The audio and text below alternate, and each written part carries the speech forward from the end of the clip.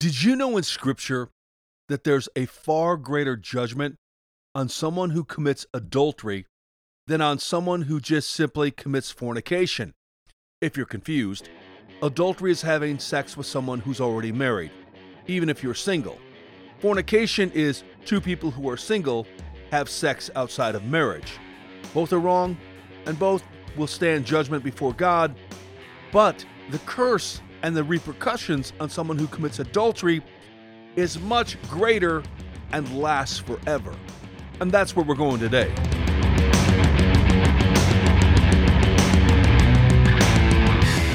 Wake the faith up, Slayer, Garth Heckman, David Alliance. And I just want to let you know, it snowed over the weekend here in Minneapolis. I guess I'm ready for it. I'm not sure. My body's mixed, man. I love winter, I love snow, but my body doesn't. After all the chemo, I have neuropathy, and it just sucks because I love it, but I hate it. Hey, that's my day. How's your day going? Driving to work, same old, same old? Why don't you cry out to God and say, Jesus, make today amazing, and He will. If you want to reach out to me, you can at TDAgiantslayer@gmail.com. And there are only about, 22, 23 shopping days left. So get on the ball. Get on the ball. You still have 21 days, but, use it to your advantage. Let's jump into today, talking about marriage and why it's so hard. Yesterday, we were talking about the covenant, and I opened up with saying how when you commit adultery, there's a far greater curse and far greater repercussion than just simply fornication. They're both sin. They'll both send you to hell if you don't repent, and if you live that lifestyle, you're going to hell. But Scripture's very clear, and you'd say, well, why is that? Well, because adultery breaks a covenant that was made between a man and a woman before God. Let's read in Proverbs chapter 6, verse 26. For a prostitute will bring you to poverty, but sleeping with another man's wife will cost you your life. But the man who commits adultery is an utter fool, for he destroys himself. He will be wounded and disgraced. His shame will never be erased. For the woman's jealous husband will be furious, and he will show no mercy when he takes revenge.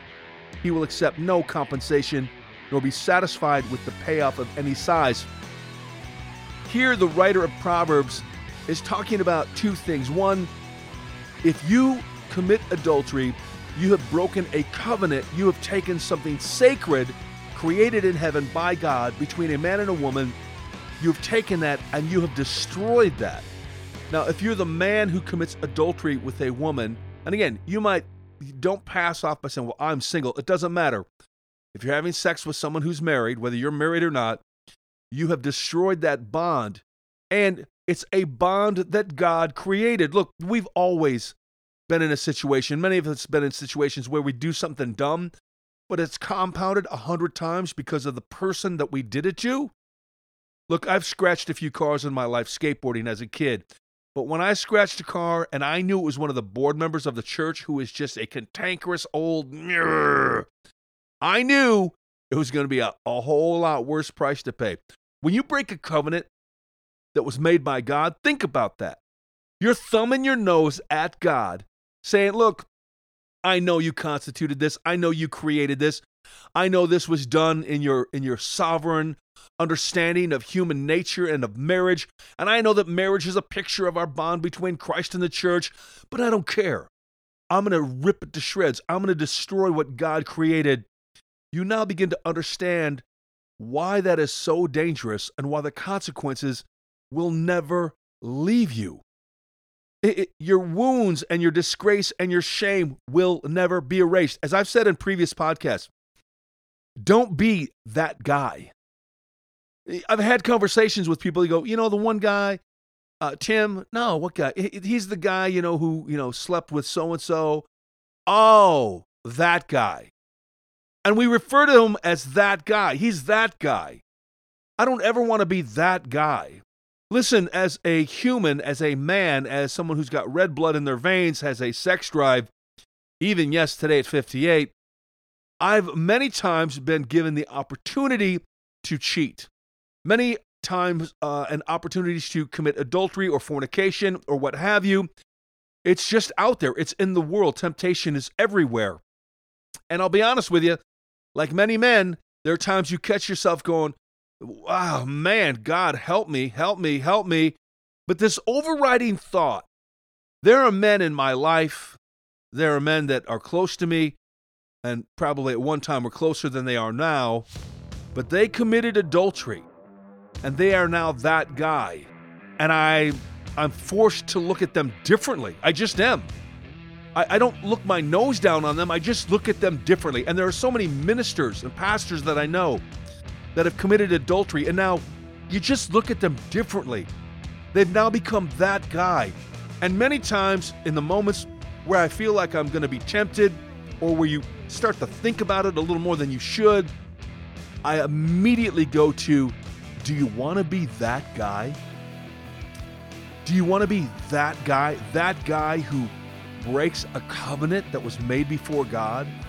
Do you want to be that guy whose shame and whose disgrace and whose wounds will go forever and ever and ever, and you will never ever be able to erase them? Yes, you can repent. Yes, you can confess your sins. Yes, you can go through counseling. Yes, you could save your own marriage, but you're still always going to be that guy. You know, I could list probably 10 names off the top of my head of very famous, prominent pastors who have become that guy. And I was almost tempted to do so, but it serves no point other than this. Don't be on my list. Don't be on someone's list of you're that guy. Look, we're going to be talking about this week about why a covenant is so important and what it means to us, to those of us who are married. And even if you're single, all the more reason you should listen, because it'll help you understand the cost of what getting married is. But I want to end with this. There are always going to be two that guys. There's going to be that guy who's been married 42, 52, 68, like my parents. You've been married that many years, and you're that guy. Or you can be that guy. Think about it. Until tomorrow, keep slaying giants.